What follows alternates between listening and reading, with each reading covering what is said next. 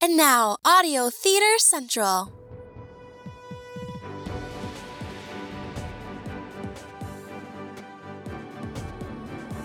Hello, welcome to Audio Theater Central. This is the show that's all about family-friendly audio drama. I'm JD, and this is episode 173.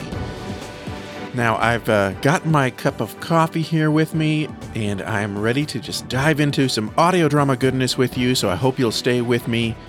The weather is getting a little cooler here in the United States. Fall is here, and it's just a great time to be listening to some audio drama. Well, in this episode, we've got a review of King Jack from Lamplighter Theater. Roy will be joining me for that review here momentarily.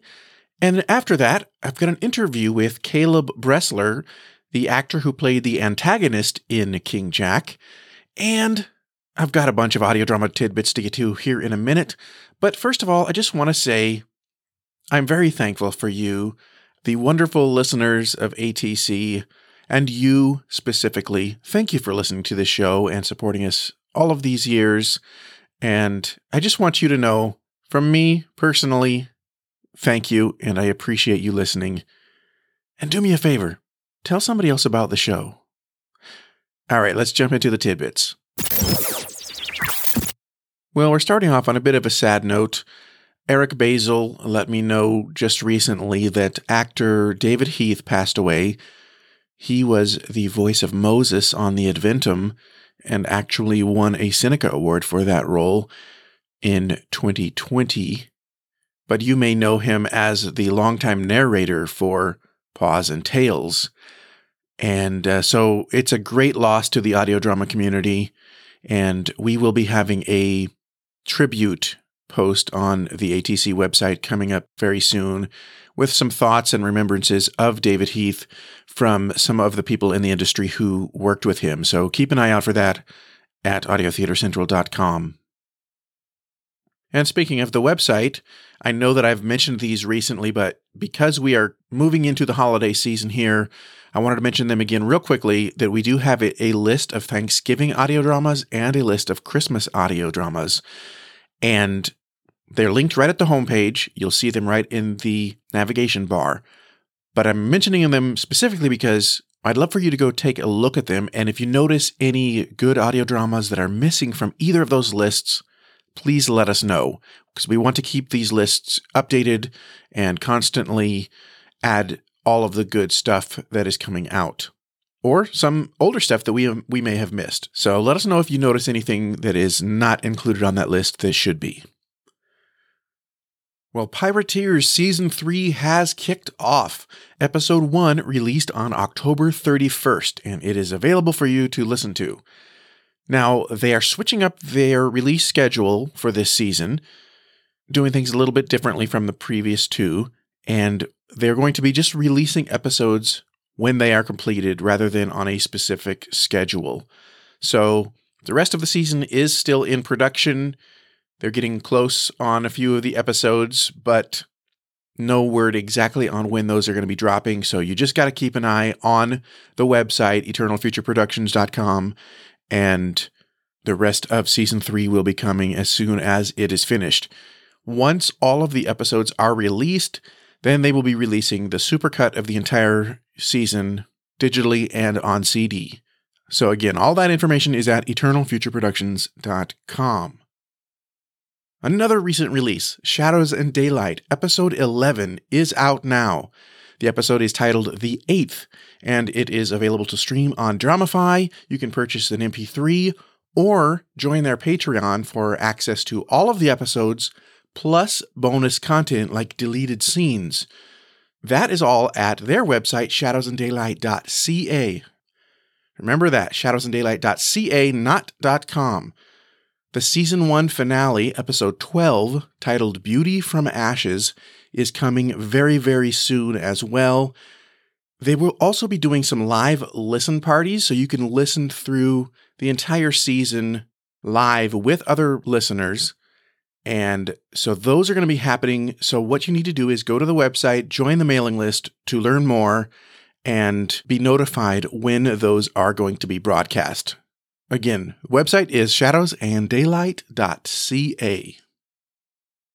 Well, this next item I am really, really excited about, and that is because it is about Greenhorn Tales, Torchlight Family Media's own comedy show. If you haven't checked it out yet, all of Season 1, 10 whole episodes, were released last year in 2021, and prior to that, the pilot episode, which set up the whole series, was released even before that. So all of those are available to listen to for free at greenhorntales.com and on Dramify. But this year, we are dropping a Christmas special. I'm so excited. This episode was written by Christopher Green, and it is entitled Portraits and Poinsettias. It's going to be a fun episode. We're going to be visiting the town of Bristol again with Cam and Nick, and Jessica is also in this episode, and a few other interesting folks from the town there. It's a fun holiday story, and we hope it'll bring you some laughs, but that will be coming soon, and all you got to do is keep your eye on greenhorntales.com or Dramify, and that will be coming to you as soon as it's finished. All of the main actors are already recorded, and so it's coming together really nicely. So, again, stay tuned for that. Also coming up this Christmas season, Faithfield Stories, their Christmas episode. We've mentioned this in the past. It's called The Innkeeper's Son, but it is slated to release the week before Thanksgiving. So keep an eye on their website. Link is in the show notes, and that will be coming very, very soon. In just a few weeks. And another short audio drama that will be coming out very soon is from the Audio Drama Alliance. It is a comedy. It is called Senior Sawyer, and it explores the idea of what an elderly Tom Sawyer might be like. So that is going to be a lot of fun. That'll be coming soon, and it'll be posted at audiodramaalliance.com, so keep an eye out for that one as well. And another entry in the upcoming releases category, and that is the Adventures in Odyssey team was in Hollywood just recently at the end of October recording new episodes, and they shared that they had just recorded a club episode that'll be showing up in 2023, and it is titled Mile 151, and this one will feature Zoe, Buddy, and Jay as they adopt a highway in Odyssey and get a bit carried away. It was written and directed by Marshall Younger, and it looks like Zach Schneider, one of the new members of the team over there, will be the sound designer for it, and he also engineered the recording of this episode. So that's going to be fun. And then, as if it weren't enough to have a fun episode featuring Jay Smouse, we also found out Chris Anthony Lansdowne announced that she's making an appearance in this episode as Mrs. Randolph. So that's so cool. I love that character, even though she only shows up in a handful of episodes over the years. It's always fun, and I like hearing Chris as some other character besides the host, you know? She's such a great talent. It's a shame that they don't use her more often in other roles, but that's one to look forward to coming up in the AIO Club in 2023. Well, that'll do it for the audio drama tidbits. Let's get Roy here in the studio and let's talk about Lamplighter Theater. You are the God of the broken, the friend of the weak. You wash the feet of the weary, embrace the ones in need. I want to be like you, Jesus, to have this heart in me. You are the God of the humble. You are the humble King.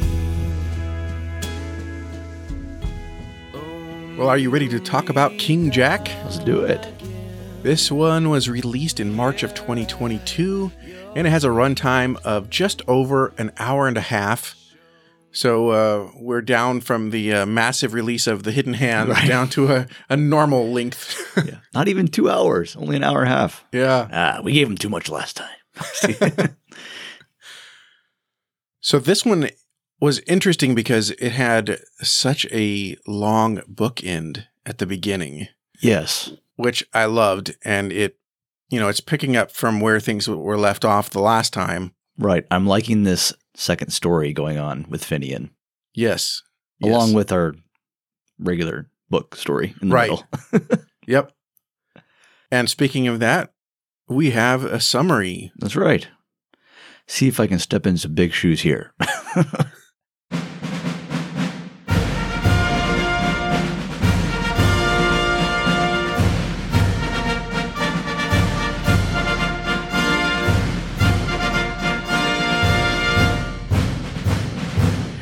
All right. Jack Hamilton travels to a new school where everything he is taught will be challenged. Dubbed King Jack for his excellence in running, swimming, and playing cricket, he quickly rises in popularity. But then a foolish promise leads to broken relationships, and Jack faces the ultimate trial. He knows that God will show him what is right and the way to do it, but he struggles to control his temper. Stick to the truth and bide your time, says Cyril Fane, a truth easier said than done.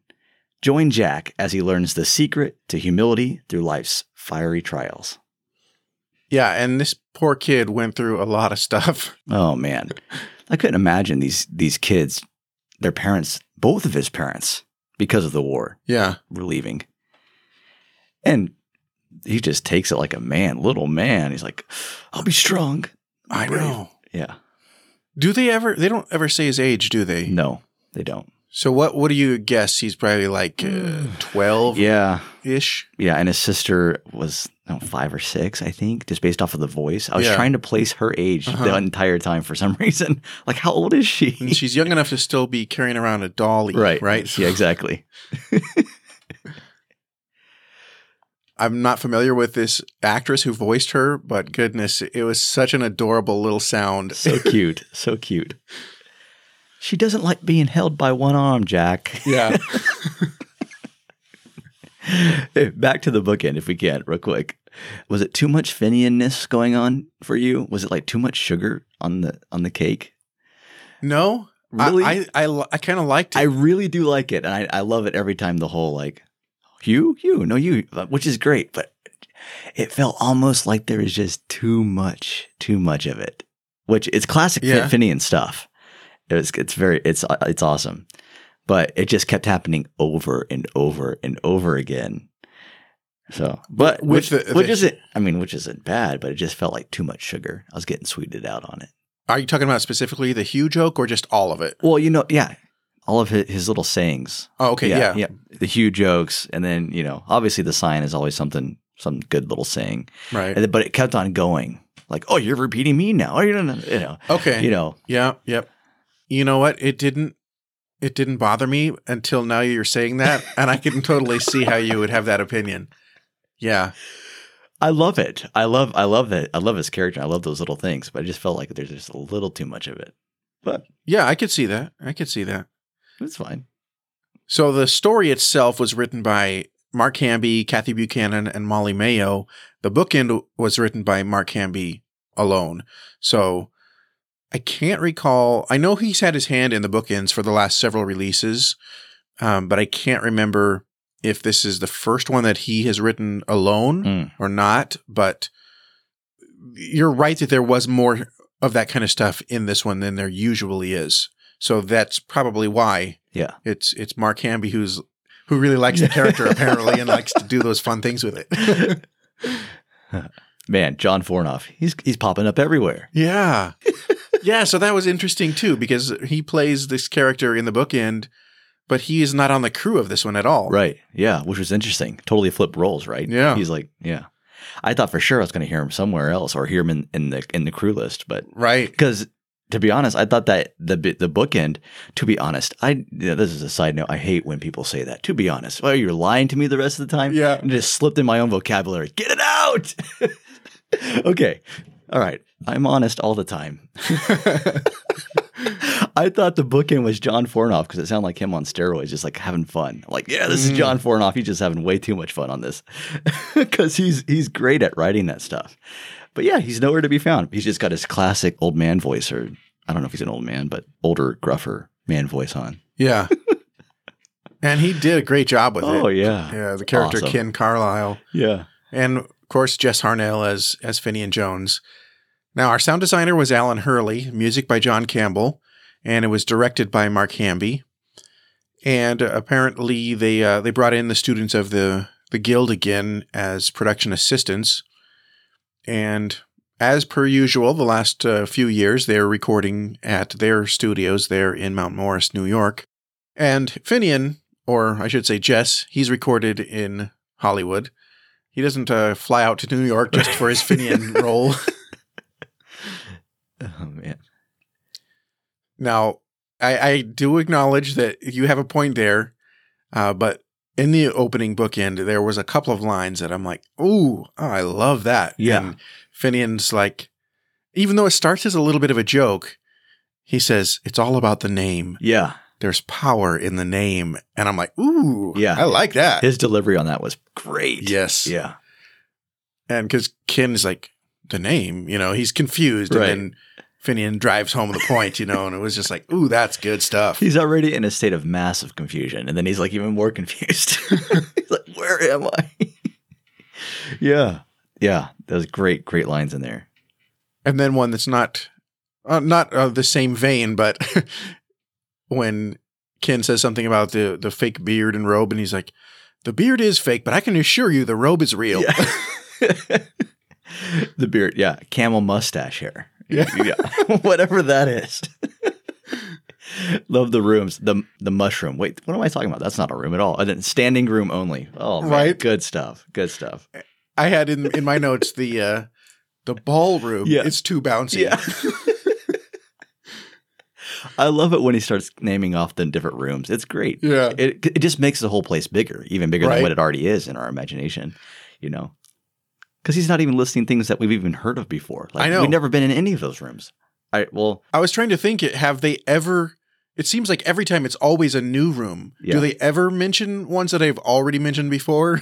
Oh, yeah. Good point. I don't know. Has there ever, I think they've mentioned maybe like a throne room a couple of times. Yeah. But usually, if I remember correctly, it's usually they're mentioning completely new room.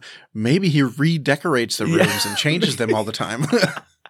Since it's all like CGI, right? We're like, Oh, is that what it is? there you go. Yeah. They're all digital, maybe. Yeah. It's not even a real actual.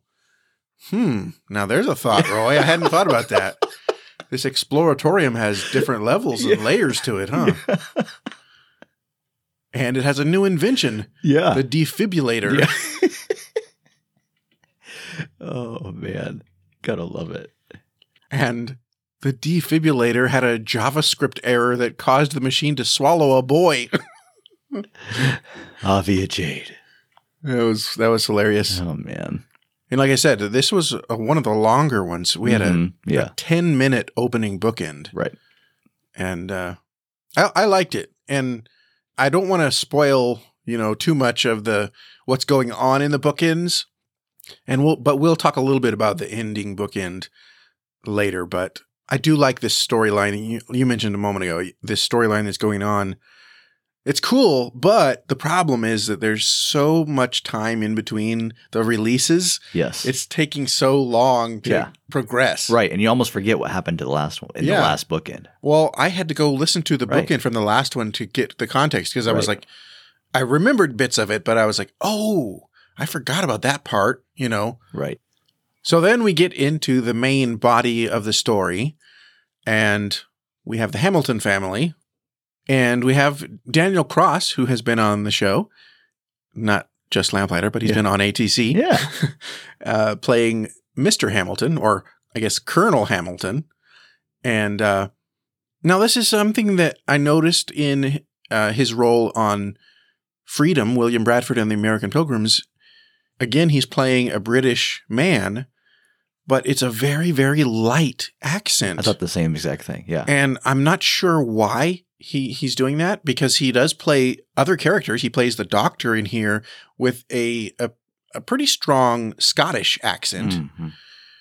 Oh, and then he also plays Mr. Jones, who owns the stables there, and he's got it's more of a Cockney accent almost. But as Jack's dad, it's not a very thick accent, and in some places it didn't even sound like there was an accent. Right, especially back to back with Jack's voice. Jack has a thick, well, not thick, but has you could tell it's a British accent. Mm-hmm. You can tell. Then his dad comes in and it just doesn't quite match the same. It kind of, it jarred me a little bit, but I'm like, okay, it works. Yeah. So I'm not sure what's going on there. If they were just trying to differentiate him more from the other characters that he plays in the story. Yeah. But I don't know if that was the best choice. Sure. That's my opinion, but I mean, because that's exactly what really made it stand out to me too. What you said is these conversations with his son, where Jack has a standard, a British accent, and his is not really present. So where's because kids learn to talk from their parents, exactly, right? Exactly. So where is he getting this accent from? And I thought also, well, maybe at first I was thinking, well, maybe he was from another country but he's in the British military, so I don't know. I'm trying to make up a backstory to rationalize this. Yeah. Spent most of his time in America for some reason. Yeah. Who knows? Yeah. But I mean, it's not necessarily a negative on the show, but not at all. It stood out to me. Yeah, we don't even hear from him that much. Yeah. So, yeah. And speaking of the rest of the Hamiltons, Sarah Prinovo, who's actually on staff there at Lamplighter, and she is an actress, and she plays Mrs. Hamilton. And Flossie, the little sister of Jack, is played by Elsie Bowers. We mentioned her earlier, but man, just a great voice. Perfect for that character, I think. Yeah. And then we have Jack. Now, I think this is a spoiler alert and all by itself. So consider yourself spoil alerted. And I know this is standard practice sometimes in the UK, but Jack is played by Gracie Shin, a lady. And she'll come on at the very end and does the credits and blew my mind. I'm like, who is this girl talking? And she's like, and I played Jack. I said, get out of here. That is crazy. Totally blew my mind. Oh man, I sincerely hope that you have heard this before I have just told you, because it was the best spoiler of the best surprise of the whole show for me. I was like, that's amazing. And I know it happened. I think they do it a lot more in the UK, probably they do here in America, but it reminded me, JD and I were talking about it, reminded me of who's the character on Nelson? Nelson, yeah. I remember looking up Nelson on the AIO wiki, and it was this picture of this lady. I'm like, wait, is this wrong? Like, what's going on here? I'm like, they're like, no, that's who plays that. That's crazy. That's amazing. So, but amazing job. Could not tell at all. Man, pulled it off. Incredible job. Yeah. It blew me away too. I totally did not expect it. Here's what happened to me though. I had looked through the credits beforehand. But it was a while before I actually went and finally listened to it, and I forgot which character it was. Got it. And so I knew that there was a female playing a role that was a boy, but I couldn't remember which character it was. And then I heard one character, Abe, in there, and I'm like, okay, there's the character that the girl is playing. And then I get to the end at the credits, and I'm like, oh, wait. No, she did play Abe, but she also played Jack. Yeah. And I totally could not tell at all. And she did a fantastic job. Amazing. It was really, really well done. I almost wish that she would have just changed her voice into Jack's at the end during the credits. And I played, totally went into that voice just to prove it. Because in my mind, I'm not getting Jack's voice out of her natural voice. It's so good. You know what is funny that you mentioned that though is she does slip into an accent a couple of times in the credits. Like she's not doing the voice. Yeah. But she does slip into an accent on a couple of words. That's funny. Like the British R sound on a couple of them, but not all of them. Yeah. So I picked up on that and I thought it was kind of funny. Yeah. Oh man. Great job to Gracie Shin on playing Jack on this album. Yes. So one thing that jumped out at me is, as we heard in the summary, Jack has to go to this new school, and the whole reason for that is because his dad is in the military and had to go off to India for military duty, and so he meets this other kid at the school named Cyril, and he has tuberculosis. And I was thinking, that's something you don't hear about these days. But years ago, even as recently as, the early 1900s here in America, that was a very serious condition, and it was, no light thing. And I just kind of was thinking, wow, we have come a long way, in certain areas in modern medicine. Right. That, it's not like something that people worry about these days. Right. The whole iron lung, that came from tuberculosis, right? Like some people had to be put on the iron lung because of tuberculosis. Yeah, I think so. Yeah. Yeah. That's amazing. And Nato Jacobson, man, all over the place in this right here. Classic Lamplighter style. We've got 5 people in the cast, and they're playing every 20 people on Right. Yeah, so Nato plays Cyril, the character I just mentioned. He also plays the headmaster of the school, Mr. Hartley. Sounds great. And great stuff. I have mixed feelings about that character. Which one? Cyril? Mr. Hartley. Really? Because it's like, on one hand, you almost want him to be harsher. No. Oh, really? On one hand, it's like, I understand he needs to run a tight ship. It's a boys' school, got to keep everybody on track.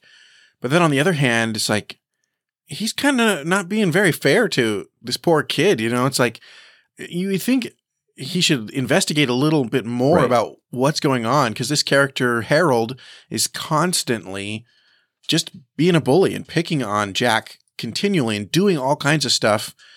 And you would think that after a while, it's always these 2 kids, and maybe look into a little more to find out what's happening, and also Harold does all this stuff in front of the other boys, and nobody ever sticks up for him, never tells Hartley about what's going on. Yeah, exactly. And at first, they're just kind of keep telling Jack, oh, just let it go, basically don't let him get to you or whatever. But he's not the one they're not the one that he's picking on. It's Jack, Well, and especially because in the beginning, the boys tell him that Mr. Hartley is fair.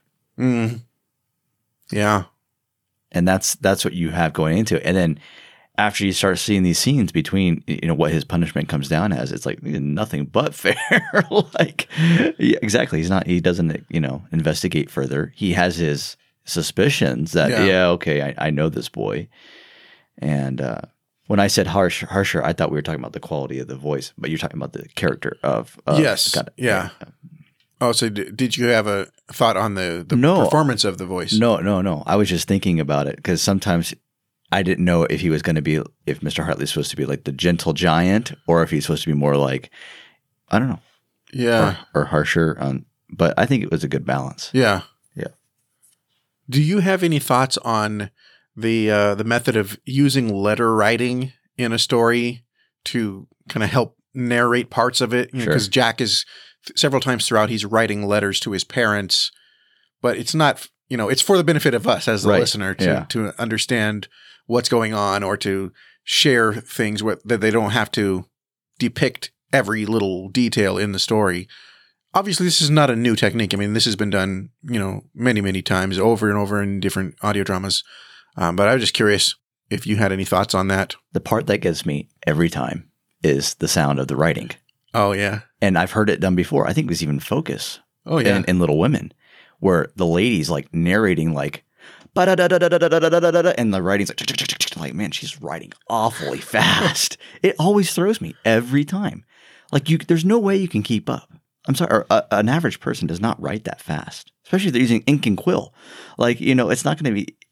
And so the balance between the writing sound and the narration part just throws me for a loop. Oh. Like, I understand what's going on. Yeah. I get it. Like, and I understand having the sound effect there. They're writing a letter. Sure. I totally get it. Yeah. But it never matches. I mean, think about it. It would take too long. You couldn't do it if you wanted to do it properly, if you wanted to do it right. That is a good point, and I didn't even think about that, but you're right. Yeah. So it's like maybe having to strike a balance between reality versus sacrificing a little bit of the reality for the sake of the story and flow or something. Right.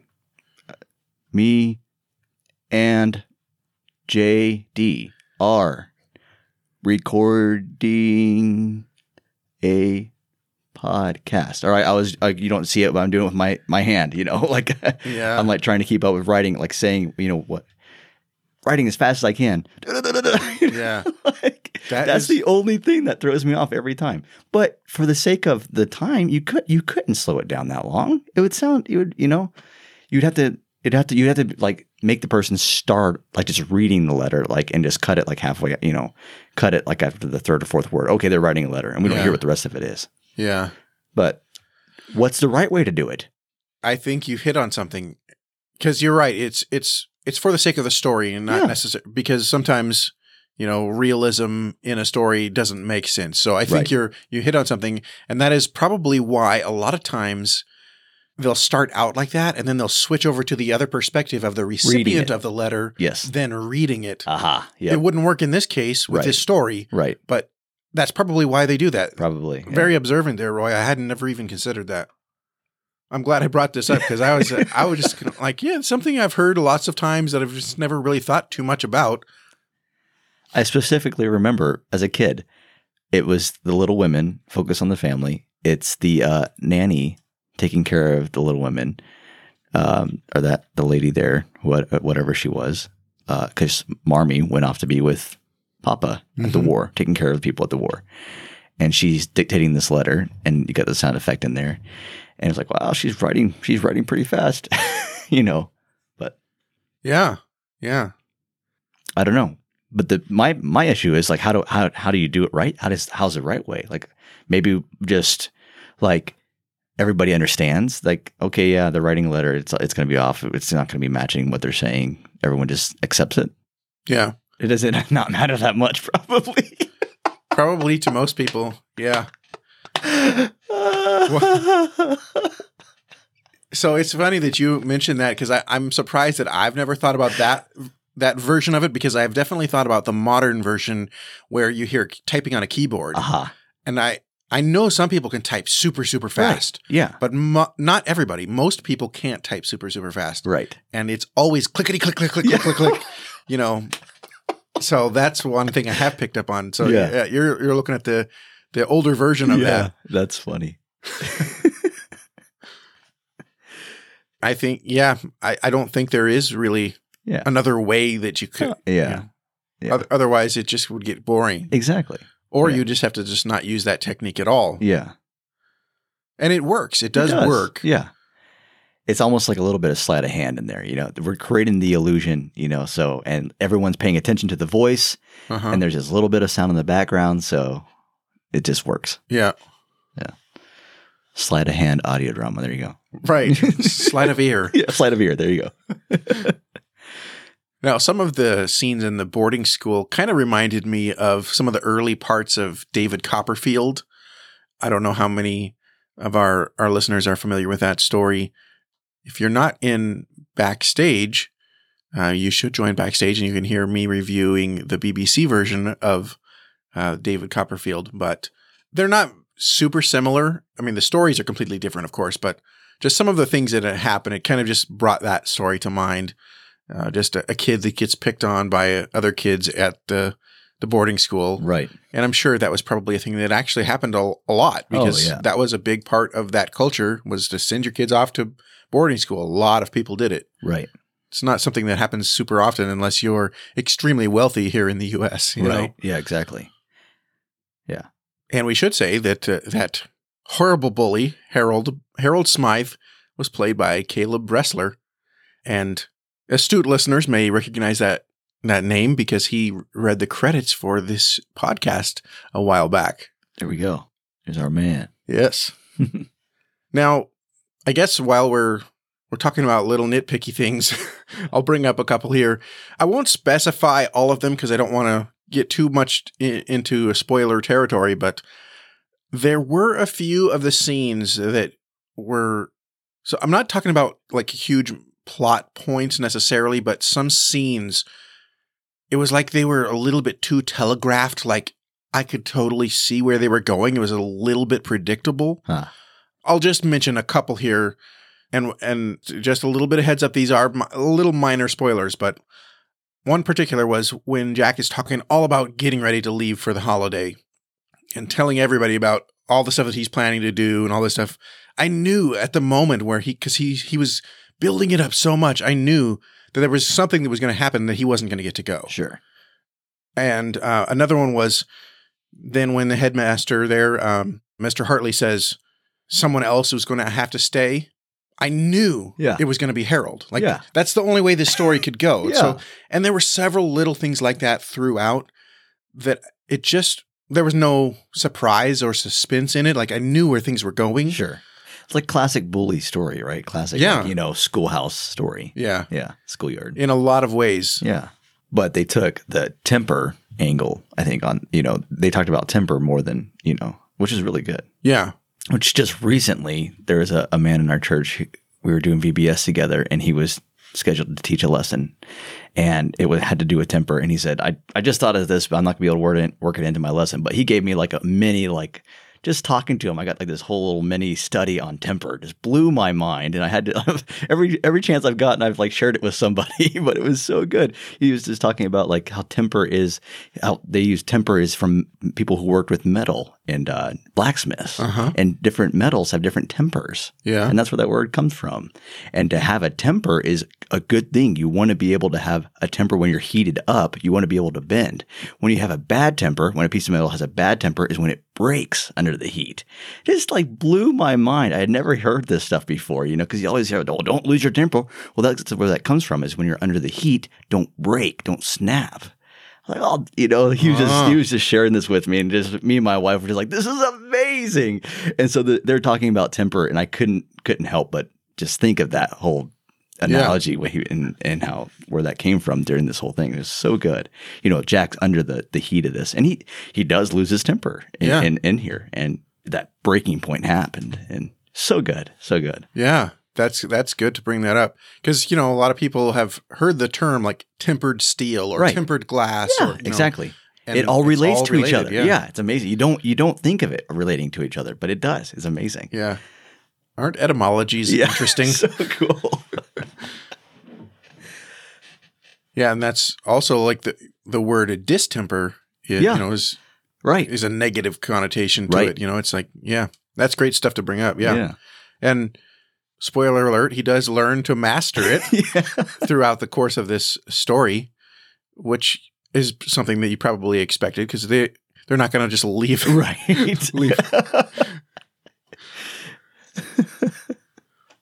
So we mentioned John Campbell did the music for this one. Oh, man. And it was really good throughout. A lot of it sounded very John Campbell, but there were a few scenes that really stood out to me. And one in particular was the music for the scene. I'm not going to spoil this, but there's a telegram that comes from India, and there's a scene where Mr. Hartley is talking with Jack, and the music in that scene was just perfect. It fit the mood just right. And it's actually quite a long piece of music in that scene. And it works its way all the way through the end and then turns into a transition. But it was just, it just fit perfectly. And I love it when you hear those, it fits the mood, the cadence of the speech that's going on in the scene. It all just meshes. It was really, really good. Yeah. And I think a few things I noticed with his music on this time around, maybe he's done before, but I just heard him.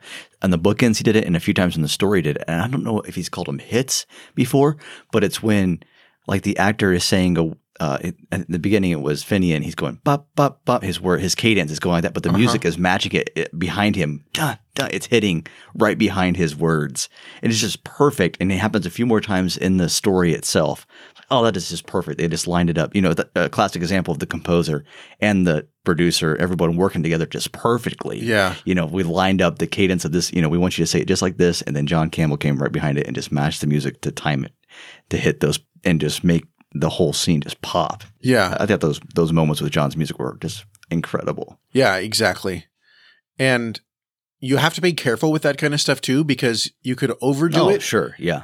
And so just finding that right balance. Yeah. Because a lot of times the music is used to punctuate the dialogue. Right. And it can be done really well, but it could also be done very badly as well. Yeah. And so we know John Campbell's a master. Like he's been doing this for a long, long time. So he knows what he's doing. And it's just really, really awesome when you hear those moments. You know, we've said this before, the average listener, you're not necessarily supposed to notice the sound design or the scoring in a lot of places, because it's supposed to be integrated so well into the story and the performances of the actors that you're just pulled into the story. But people like you and me who are avid fans of this stuff and we love getting lost in the details. We're nerds, JD. Yes. Yeah. I think the nice term is we're audio drama critics. Oh, so there you go. Okay. But we definitely pick up on those things. And so when you get those moments where it just flows, you're just like, it just puts a smile on my face. I love it. Yeah. We mentioned Cyril a moment ago, and he's played by Nato, and he's just a great character. He's just like the perfect balance to Jack's hot temper. And he's this poor kid who's, dealing with this disease, but he is just like super chill. Yeah. And that balance to Jack too, like I've dealt with issues in my life. This is how I've overcame them, and like giving Jack some wisdom and just knowledge how to handle his situation. Yeah. And I mean, I guess I can't talk about that, but plays an important role in the climax of the story. Right. Yeah. Yeah. God using his situation, So here's something that I was thinking about, because I've listened to this audio drama more than once, and every time I'm like, where is the line between being meek and non-confrontational, but also not being a doormat for somebody, just letting people walk all over you and standing up for yourself. Right. Because it really bothered me how much this poor kid was like, and I did mention Mr. Hartley earlier. He was fine as a character. There were a couple times where I was like, man, couldn't you have done a little bit more? It was mostly Harold that I'm talking about here. Yeah. It was just constant. And it's like, yes, Jack needed to control his temper, not fly off the handle and start pummeling somebody or something like that. And yes, he does need to respect authority, because the authority of the school was Mr. Hartley. But he would never even just tell the full story. He would always just, as soon as he was questioned, he would just immediately say, yes, sir, it was, and he would never stand up for himself. And I'm like, I know the point, the lesson that they're trying to teach with this story. Yeah. And I agree with it. Yeah. But I am also, on the other hand, I feel bad for the kid, Yes. Yes. I was never like bullied like a lot of kids are in school, but I was picked on, I don't know why. I was the nerdy redheaded kid, and so maybe that was, I had big old glasses even from the time I was a little kid. So, I was one of those kids that got picked on occasionally. Like I said, it was never terrible bullying like a lot of people have to deal with, and nothing like what Jack is facing in this story. But I do relate with some of the things that were happening to him. And so on one hand, it was just like, I just don't know. Ultimately, the story is going to play out, and things are going to work out. But right, and in this particular story, they're showing how like God had a plan for all of this, and it all worked together. But in real life, how does it all work out? Yeah. So I guess I'm wondering: is this teaching kids to be too much of a pushover? We know that Odyssey has dealt with this before, done episodes about bullying, right? And it's not been just one. There's been times where they talk about, walking in the bully's shoes. We had that whole scenario with it wasn't the Room of Consequence. It was what was that invention called where they had the guy's shoes? You know what I'm talking about, right? I do know what you're talking about. Yep. Another man's shoes. Yeah. But anyway, so they have those, there's been lessons and they've been a good balance of, Because the main point being usually bullies are bullied for a reason. And this is, Which is the case here too. Yeah.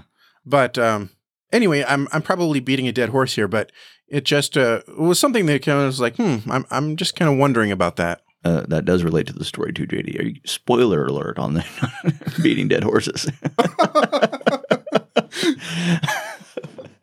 I didn't even think about that. It's a Freudian slip. Yes. No, I totally understand what you're saying. And especially because in this story, he goes to the authority in his life. It's like there's not much help. In most kids' scenario, the authority would help them through the situation. In this one, it's like the headmaster is for him in some scenes. Like this is the one balance in this story that was interesting, is in some scenes, like Mr. Hartley likes him and wants him to succeed and everything. And in other scenes, he's like, no, I'm going to have to expel you. You're not coming back ever again, And it's like, well, where's the balance in all this, Yeah. And especially because they already said he's fair. We didn't hear, and I don't know what the book's like, but we didn't hear, him investigating Harold's, side of this, that side of the story. Yeah. We're only hearing, and all he says is like, well, all I have is your name on this slip of paper and what you told me. I don't even know if I can believe you, in this kind of, yeah. And especially because we know the other side of the story. Right. It's hard. I mean, there was at the first time where he does get in trouble, he says, well, this is your first offense, so I'm going to basically just let you off with extra, was it kitchen duty or something like that? Right. So the insinuation from that was that normally, if this would have been anybody else, they would have been expelled. Yes, but I'm going to let it slide this, Right. So, yeah, it's a complex thing, I guess, is. Yeah. Yeah, so it's interesting. I'm not necessarily saying that it's a terrible story at all. I mean, I really did enjoy it. But this is just some of the things that I think about as I'm listening to these kind of things. If they're teaching kids how to handle these situations, is this, yeah. Yeah.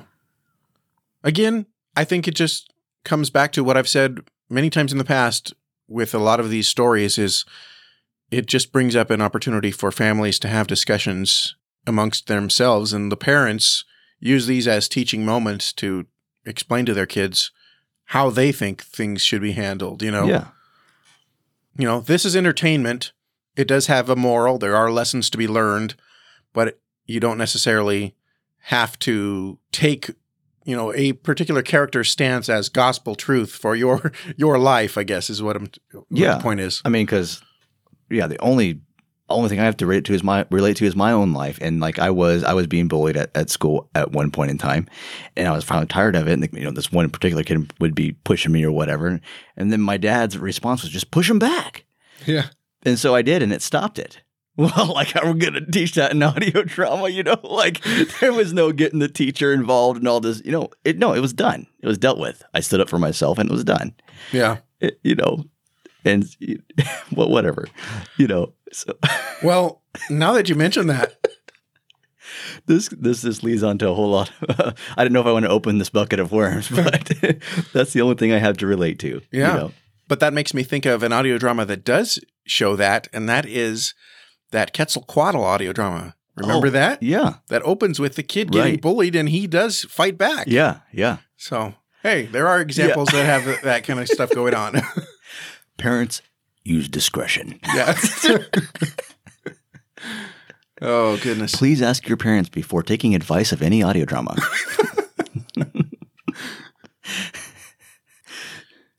Hey, we're just saying the way we see things. Yeah. Now, one more little thing that, and this is a sound design thing, and that was the sound effect for Jack's growling stomach in that one scene. Mm. It was so loud. And I'm like, isn't that way too loud? I didn't know what to think about it. Yeah, I didn't know what to think. Yeah, maybe. I don't know. Because there have been times I have heard my own stomach growling. Pretty, it has. Yeah. Yeah. One final thing that's a little bit of a critique, and that is there were several times similar to those scenes that were kind of telegraphed where you can kind of see where things are going. There were also instances of the dialogue that was kind of like that. It was just kind of on the nose. Like in one particular scene, one of the kids says, oh, I didn't know he could swim like that. And another one says, Jack should have went to see his sister. And another one says, well, no, he had to stay for this reason. And it's like, did we need to have all of that spelled out in the dialogue? Can't we pick that up from the subtext of what's going on? And then another point was, and I'm not going to say who because I don't want to spoil this, but, so-and-so died on my father's watch. It's like it was pointing out this thing just in case the audience didn't pick up on it. Yeah. And it was like, I think we gathered that from what's going on. And again, subtext. There was just a few little instances like that where it was just kind of on the nose in the dialogue. So I don't know. I don't know how I feel about that. Because again, none of these things that I've mentioned so far have been like huge red flags. Like this is terrible. It's just little things like this that just stand out to me that I think, was that necessarily the best way to do that? I don't know. Did you pick up on that at all, or? Yeah, especially the first part that you talked about. He needs to stay here because it's forgiveness, or he needs to learn forgiveness, or whatever. Yeah. And I was like, okay, I already didn't know that. I know that's why he had to stay there. But to actually like say what everybody is thinking, I don't know. It might help, and I'm just thinking this just now, it might help the younger audience like understand what's happening. Because you know how when you go back and listen to something, I'm encountering that even still. I'll go back and listen to something I listened to when I was a kid. I'm like, I've never heard this. Oh, I didn't realize this is what they meant or whatever. And this, because it's being spelled out, it might make it clearer for younger listeners to understand what's happening. Oh, he needed to say that, out loud. A young person might not already be like thinking that. Yeah. Yeah. That's what I gathered from that is, it's not like one of those like sound design things or like, that we talked about where they like are explaining like the sound effect happening or whatever. It's not that. It's different. Yeah, it's different. But I think it is, it's helping a younger listener understand what's happening. Whereas you and I, we can pick up on it right away. Yeah, maybe that's what it is. It does seem like it's not something that is usually present in the Lamplighter theaters. Yeah. I mean, if this was like Paws and Tails or Kids Corner or something like that, it wouldn't even register to me. Yeah, like, okay. I would expect something like that, maybe a little bit more in something that I know is aimed at a younger demographic, or like The Pond or something like that, But maybe I'm just too nitpicky on that one. Well, and it sounded to me like a line out of the book. Like I could see that being in the book. That very well could be. Well, do you have any other critiques? No more. Okay, so we're done with that part. Hey, we're talking about it. It always means you should go buy it. You should go listen to it. Yes, yeah. Yep. Because there are definitely things in it that was really, really well done. Yeah. And this next part was one of my favorite moments, and that was this conversation between Cyril and Jack. And there was just a couple of lines that jumped out at me because it's something that has been kind of running through my head a lot lately. And it's something that I just talked with Phil Lawler about in our episode this past summer in July about story and how important understanding how story works and how we can relate that to our lives. And so it's something that's kind of been just being mulled over in my mind a lot lately. And then when I had that conversation with Phil, it just kind of crystallized a lot of things. And so it's been like at the forefront. And so now I pick up on any kind of little reference to that. So I don't know if this is something that was in the original book or if this is something that is coming from Mark Hamby, because I know that he's all about story. And I know that Phil has taught at the Guild. So I don't know how much of this is, working behind the scenes or if this is all from the source material, but it jumped out at me as just a beautiful little turn of phrase. And so I wanted to play this little clip here. Cyril talking to Jack about this very concept of the story that God is writing with our lives. But that's not the way God wrote the story. The story? Well, the one God is writing about all of us. Your father, your sister, Harold and I, we're all part of it. But sometimes we don't like the new chapter we've entered. I'll say. Isn't that the case? Yeah. The chapter we've entered. Yeah. So good.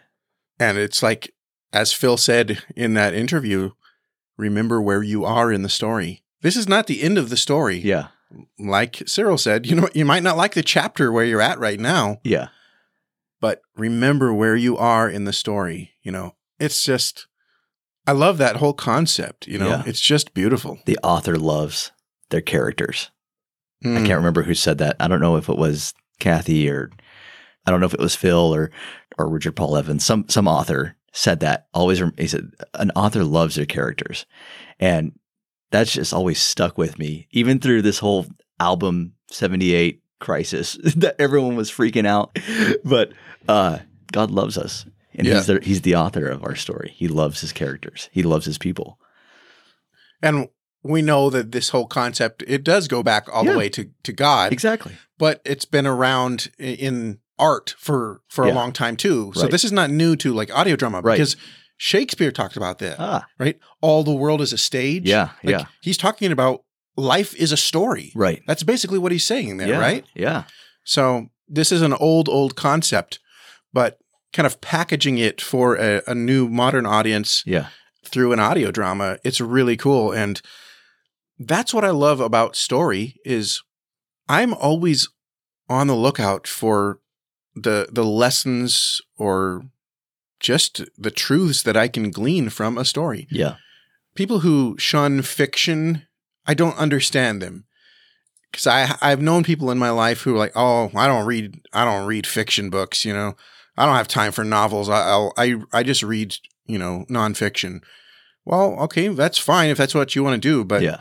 I think it makes your life much richer to read and listen to these stories because you can learn from fiction. Right. I mean, this concept, again, it goes back to the greatest storyteller of all time. Yeah. As Philip Glassboro said at the Senecas this Right. year. Right. The parables of Jesus are still being told today. Right. And not just that, the stories from the Old Testament. Right. Kids grow up all over the world hearing from a young age about Noah and the ark. In church or out of church. Yeah. Yeah. Yeah. Or, David and Goliath. Yeah. These are things that are just permeated culture in Right. general Right. because they're stories, and God uses story to teach us and to tell us about himself. Yeah. So it's so powerful. And that's, I think that's one of the reasons why I love audio drama so much. Yeah. That was a little bit of a tangent, but It was good. It was good. well, another line that I really, really loved was when things kind of take a little bit of a turn towards the end, Jack is talking to Harold and he says, calling out to God won't change your past, but it will change your future. Yes. I'm like, oh, ooh, man. that's another good line there. Yes. Yes. That line stuck with me too. I don't know. I heard that like, wow, that's really good. I don't know. It stopped me. Yeah. It stopped me in my tracks. Yep. In fact, Like, wow, that's really good. Yeah. It just, just how our minds work. I just started thinking how God plants a new seed, the old life has passed away. Like the whole story about a worm turning into a butterfly and all that stuff just started rushing through my mind. Like the past is still there, but the future is going to be changed. It's amazing. Yeah. Amazing. Just all those analogies just start running through my mind when I heard that little phrase. It's like, that's so good. in fact, on the second time I was listening to this, I backed it up just so I Yeah. could hear that scene again because Yeah. I was like, ooh, I like that so much. It's a good way to package it. Yeah. And we won't go into all of the details about the ending because Oh, come on. there were a lot of little twists at the end. And I just really loved how it all kind of Yeah. got wrapped up. Yeah, it was nice just little bow on top. yeah. The ending was really fun. A couple of little things that I didn't see coming, and I was like, oh yeah, that just fits. It felt right. Yeah. Yep, exactly. And then that takes us back to the bookend, and again we had another long one. It was about 7.5 minutes on the end, so over 17 minutes total bookend out of an hour and a half. Yeah, so that's pretty interesting. substantial. Yeah, We talked about the different rooms in the Exploratorium earlier, and now in this kind of classroom world that he has, there is the principal's office. Yeah. Not the principal, P-A-L, but the principal, P-L-E. Yeah. It just cracked me up. Yeah. I loved it. Which is interesting that he took him to another room to like finalize the lesson. Because usually they just stay in that one place. It was a twist of the bookend, which is neat. Yeah. And it still ends with a mystery. Yeah. So there's still something going on there that has not been resolved. I kind of feel like, you know how like there's these podcasters, they do like this like show and then at the end of like 5 years they come out with a book like with the whole show. It's just like the show transcribed. And they're just going to take like all the bookends and make one massive show. They're just going to pile it all together and it's going to be this giant its own show on its own show on its own. Well, so maybe, because remember years ago they said they were going to do an episode, or not an episode, but a production that was all about Finian. Yeah. Maybe they decided to scrap that and just sprinkle it into the bookends all throughout or something. Yeah, and then a few years down the road, we're just going to take all those bookends and just patch it all together, and we're going to have this nice 2-hour-long story about Finian. I'd be fine with that. I mean, if Odyssey can take all the Blackguard episodes and make a collection or whatever, like why not do that here? Yeah, because the story, the book story has nothing to do with the Finian story. I mean, you could cut that part out and leave the characters. You could leave even, the interaction and everything. Yeah. Interesting. They used to be a little bit more connected sometimes in the earlier days. Because remember, a lot of times they would use like the main kid character from the bookend would also play the main kid in the main story. Right. They haven't done that in a while, have they? Mm-mm. But bottom line is Lamplighter Theater is still doing some amazing audio drama. Yes. Yeah. And I'm a fan. I mean, what can I say? Yeah. King Jack. A lot of fun. And it was kind of nice to have a bit of a regular length one. Yeah. Because I could listen to it multiple times over. The Hidden Hand, it was I don't want to say it was a chore, but it was like you have to have a chunk of time set aside. Otherwise, you're breaking it up over multiple days, and that's not as fun. Right. Yep. Exactly. So, great work from Lamplighter. Link is in the show notes. As always, if you would like to get your copy of King Jack from Lamplighter Theater. Well, I'm really happy to bring to the show today Caleb Ressler, who is a newer entrant into the audio drama acting world. And I thought it would be interesting to get some perspectives from somebody who's just getting going in the space and kind of share a little bit about his journey so far, maybe some of his aspirations, where he's looking to go with this career, and a little bit about his experiences working on a recent Lamplighter Theater. He played the role of Harold in King Jack, which is why he's on this episode, because we just finished reviewing that one. So, Caleb, thank you so much for taking the time to come on the show. Well, my pleasure. Thanks for having me. As I mentioned earlier in the episode, you may recognize his voice because he did read the credits for ATC in a past episode. But like I said, I thought it would be interesting to just kind of get some of your perspectives. And we do have listeners who are aspiring to get into the space as well, and it's good to hear from people from all different stages of this journey. So, can you tell us a little bit about how you got started, how you first got interested in voiceover? Did you have any prior acting experience? So basically, I grew up listening to audio dramas, most of all Adventures in Odyssey. And so that was sort of a catalyst of, I of course had the idea of, that would be neat to be in that someday. But I wouldn't say I necessarily even thought about being a voice actor initially, when I was a kid, and really until college. So mainly me and my siblings would do things like we would, do our own audio plays with, and friends and us would do audio plays for fun. And we would, recreate scenes from Odyssey and that type of thing. So, practice that way. Mm-hmm. I did do some, when I was really young, I did some theater production, and my mother's a director. So, you sort of have a little bit of that background. So that's sort of how I got started into it. And then, of course, in college, I actually thought about being an actual voice actor, more as opposed to before, where I kind of did stuff for fun, but I didn't necessarily think about it. And so I did, I kind of did things between college and now. Here and there, I did work with a local production company, but it's really been really just within the past year I really started focusing on actually doing voice acting. So was there a particular moment when you were in college that it just suddenly hit you? Okay, this is what I want to do, or what was the impetus for that? I don't remember a particular moment or like an epiphany or anything. It was just sort of at one point or another, I was thinking of that as, oh, this might be a direction I could go in, but I don't remember specifically when that was.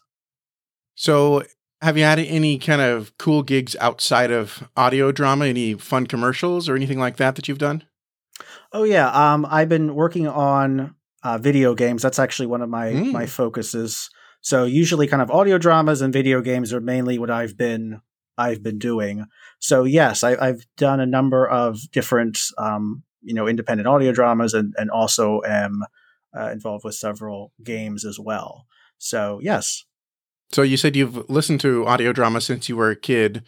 You know, the big one that everybody knows, and you already mentioned it, Adventures in Odyssey. Any others that you enjoyed listening to growing up? So our one local radio station was pretty much the one that did all the audio dramas. So, of course, Odyssey. They had like Down Gilead Lane. Paws and Tales was on for a little bit. Of course, I've heard, Focus on the Family Radio Theater. Mm-hmm. They had like Bookshop Adventures. They had Ranger Bills. They had kind of a plethora of different things that that we were exposed to when we were listening to the station. Yeah, I'm familiar with all of those. I grew up listening to all of those as well. So you listened to a lot of Odyssey. Do you have a favorite character or a particular episode that you really like a lot? I would say my favorite character is Connie. She's just, I feel like a relatable character and just very entertaining, and just her delivery is really good. As far as favorite episode, I don't know if I have a favorite episode. I mean, there's many good ones. Of course, when I was before middle school, but that's when the Novacom thing, the whole saga was coming out, which I was obsessed with at the time. Mm-hmm. So, but I really like Dr. Blackguard, anything like all the Blackguard ones. I think he's a really, really good villain. Absolutely. He did a really good job. So, I mean, I like those as well, but there's so many good ones. I don't think I could pinpoint one exactly. No, don't feel bad, because I get that question a lot, and I'm the same way. I'm like, okay, well, which genre are we talking about? Are we talking about a comedy? Are we talking about a mystery? Then I might be able to do it. But yeah. Yes. Exactly. Well, let's go back to when you first started hearing about Lamplighter. How did you first hear about the casting call for this particular production of King Jack? So actually, I had heard the radio station, again, the one that does all the audio dramas, had switched their programming schedule. And so I had heard a Lamplighter production on there. And so naturally I was thinking, oh, I wonder if they have auditions, which at the time I first heard them, they did not. Mm-hmm. So it was actually one night I was about to go to bed, and I was like, oh, I'm going to check and see, on their website if they have an open casting call. And lo and behold, there was the open casting call. Nice. So I was thinking, I said, I'm just going to do this right now. Just record the auditions, just send them in. And so I did, and then I ended up hearing back and getting a role. So walk us through that. How did that play out? Did you get a phone call? Was it an email? So first, what they did was they sent an email, and I don't remember exactly all the wording and everything, but yes, it was an email first. They were like, "Oh, we really like these two characters you did. Would you want to read for this other one?" Which, of course, I said yes. And so I sent those in, and then they said, we'll get back to you in, by the weekend or whatever it was. Well, they actually got back to me the next day and said, that was via email, giving me the role. And then I actually did speak with them over the phone after that. So what went through your mind there when you first got the word that you were cast in the role? Oh, well, needless to say, I was very excited about that, because you kind of go through, when you initially submit auditions, you kind of always have this sort of, optimistic outlook as, not that necessarily you will get a role, but you can get it at least. Yeah. But then, of course, obviously you don't hear back right away from casting calls. So as time kind of went on and I was And it wasn't that long, but it kind of, you kind of start like, oh, I don't think I'm going to get this or whatever. So when you do, it's very exciting. Sure. Yeah. Now, I mentioned, we do have listeners who are kind of looking at this as a possibility for themselves too. You mentioned something a moment ago that I think is really important, because I've experienced the same thing myself. And that is when you hear back and they say, we like this, but how about you read for this? That's something you always say yes. You never get your heart set on, I absolutely have to play X character, So what is another maybe a little tip that you've learned from your experience so far that you might want to share with somebody who's considering getting into this, or maybe is in the early stages?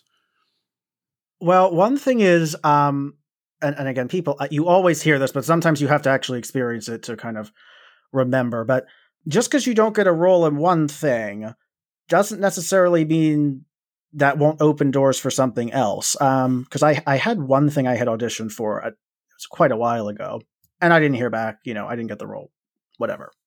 But then recently I had, reached out to the person regarding something else, and they actually remembered the audition from way back when that I did. And we're like, oh yeah, we really like this, but we went a different way with the role.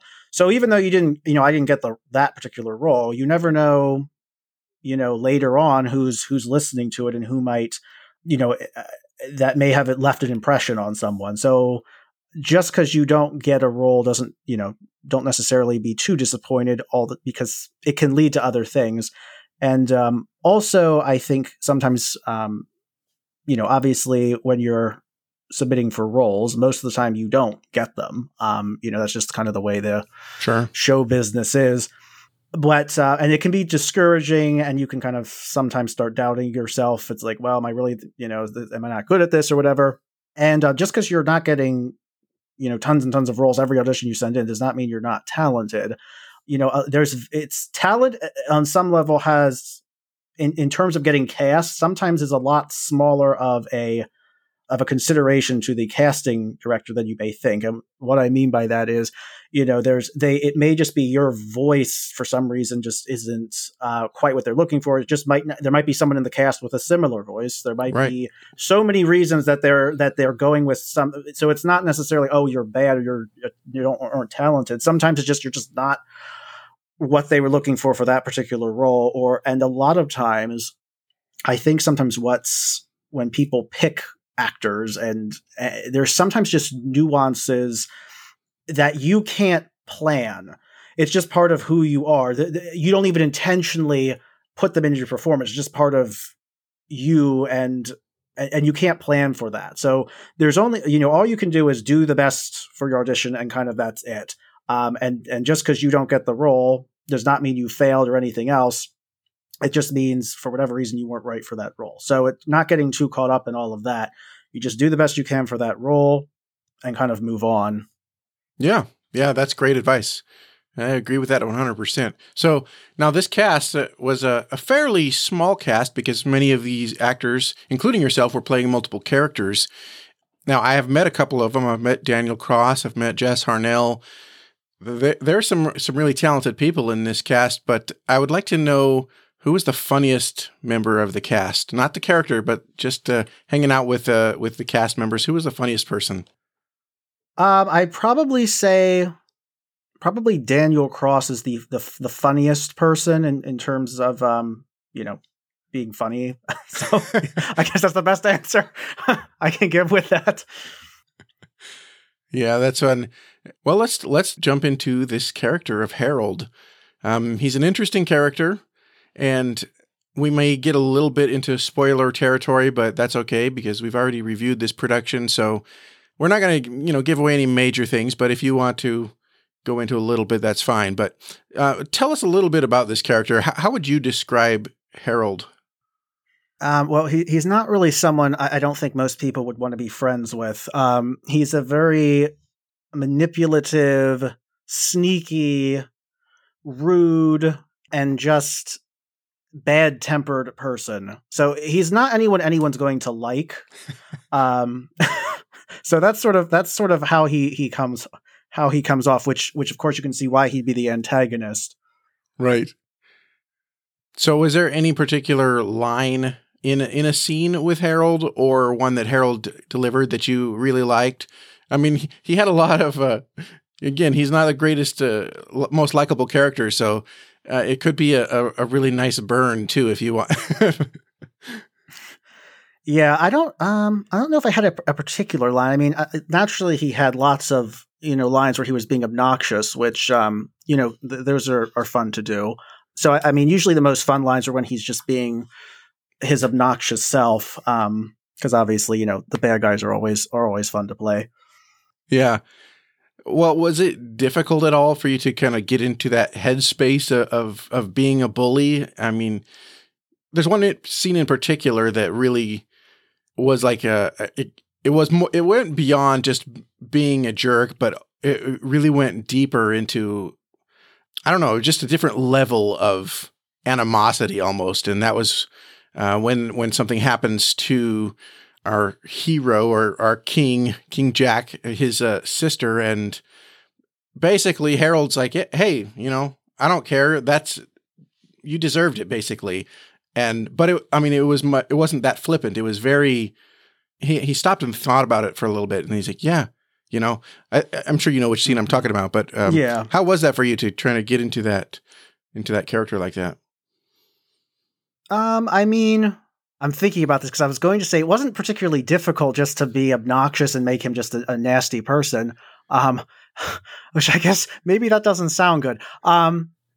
Since you're just acting, I mean, it's not like you're actually being a mean, vindictive person to someone. So it was just sort of the way the character was. I sort of had a feel for the character, so it wasn't difficult to have them be, nasty and rude and, and the whatever person they are. Because that's just sort of the character, and it was the way he was sort of just lent himself to being that way, if that makes sense. I don't know if that's a great answer, but sure. No, that makes sense. Yeah. Well, before we head out the door, I have a sort of a fun question here, and you can kind of go back to your days of listening to Adventures in Odyssey, and if you had just stepped into Wits End, what is it that you're going to order? Well, the only thing that's coming immediately to mind is the Wad Fam Chalk Sod. I feel like there was something else with like some cherry chocolate thing, but I don't remember what that was now. So I guess it would be the Wad Fam Chalk Sod. Hey, you can't go wrong with a chocolate soda, right? True. That is true. Well, thank you so much, Caleb. Appreciate you taking time to talk with us and share a little bit about your experience. And we hope to hear you in more audio dramas very soon. Well, yeah, thanks for having me. And I hope to hear me in more audio dramas too.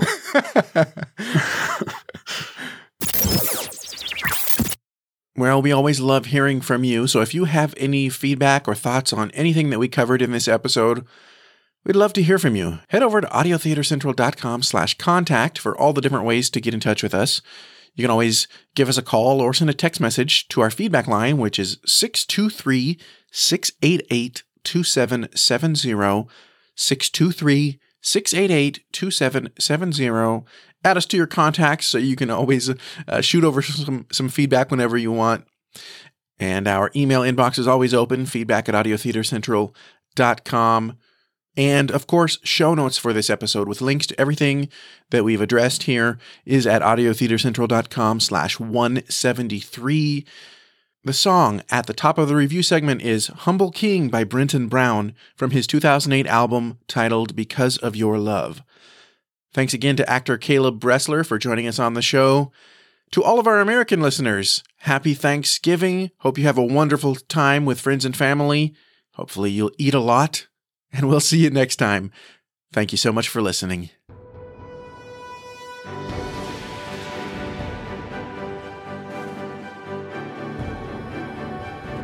Hi, this is Joshua Nicholson from Pompton Lakes, New Jersey. Audio Theater Central is a production of Porchlight Family Media. The theme music was composed by Sam Avendano. The show is produced and edited by J.D. Sutter. Find the website at audiotheatercentral.com.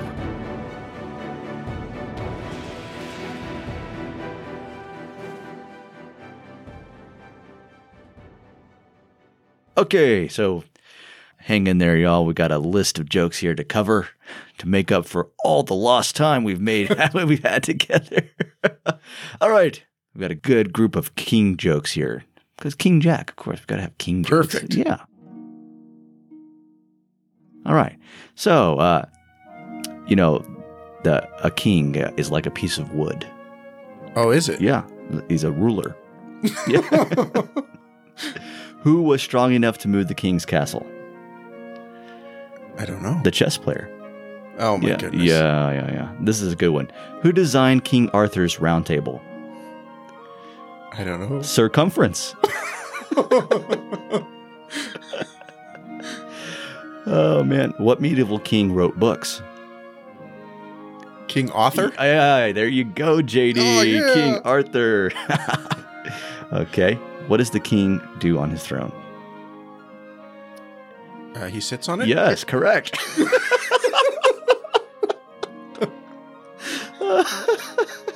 Why did the king have a round table? I don't know. So he wouldn't be cornered. Yeah. What did the king name the extra night? Saturday? Surplus. I was thinking it was going to be a play on words N-I-G-H-T and not K-N-I. Where do the kings get crowned? On the checkerboard? On their heads. All right, here we go. Last one. Why were there so many old chairs in the king's castle? I don't know. They were never thrown out. Oh, my goodness. Now you have it. Your medieval or kingly jokes for the month. Perfect. Thank you. Great stuff. Porchlight Family Media. Your source for family-centered content. PorchlightFamilyMedia.com.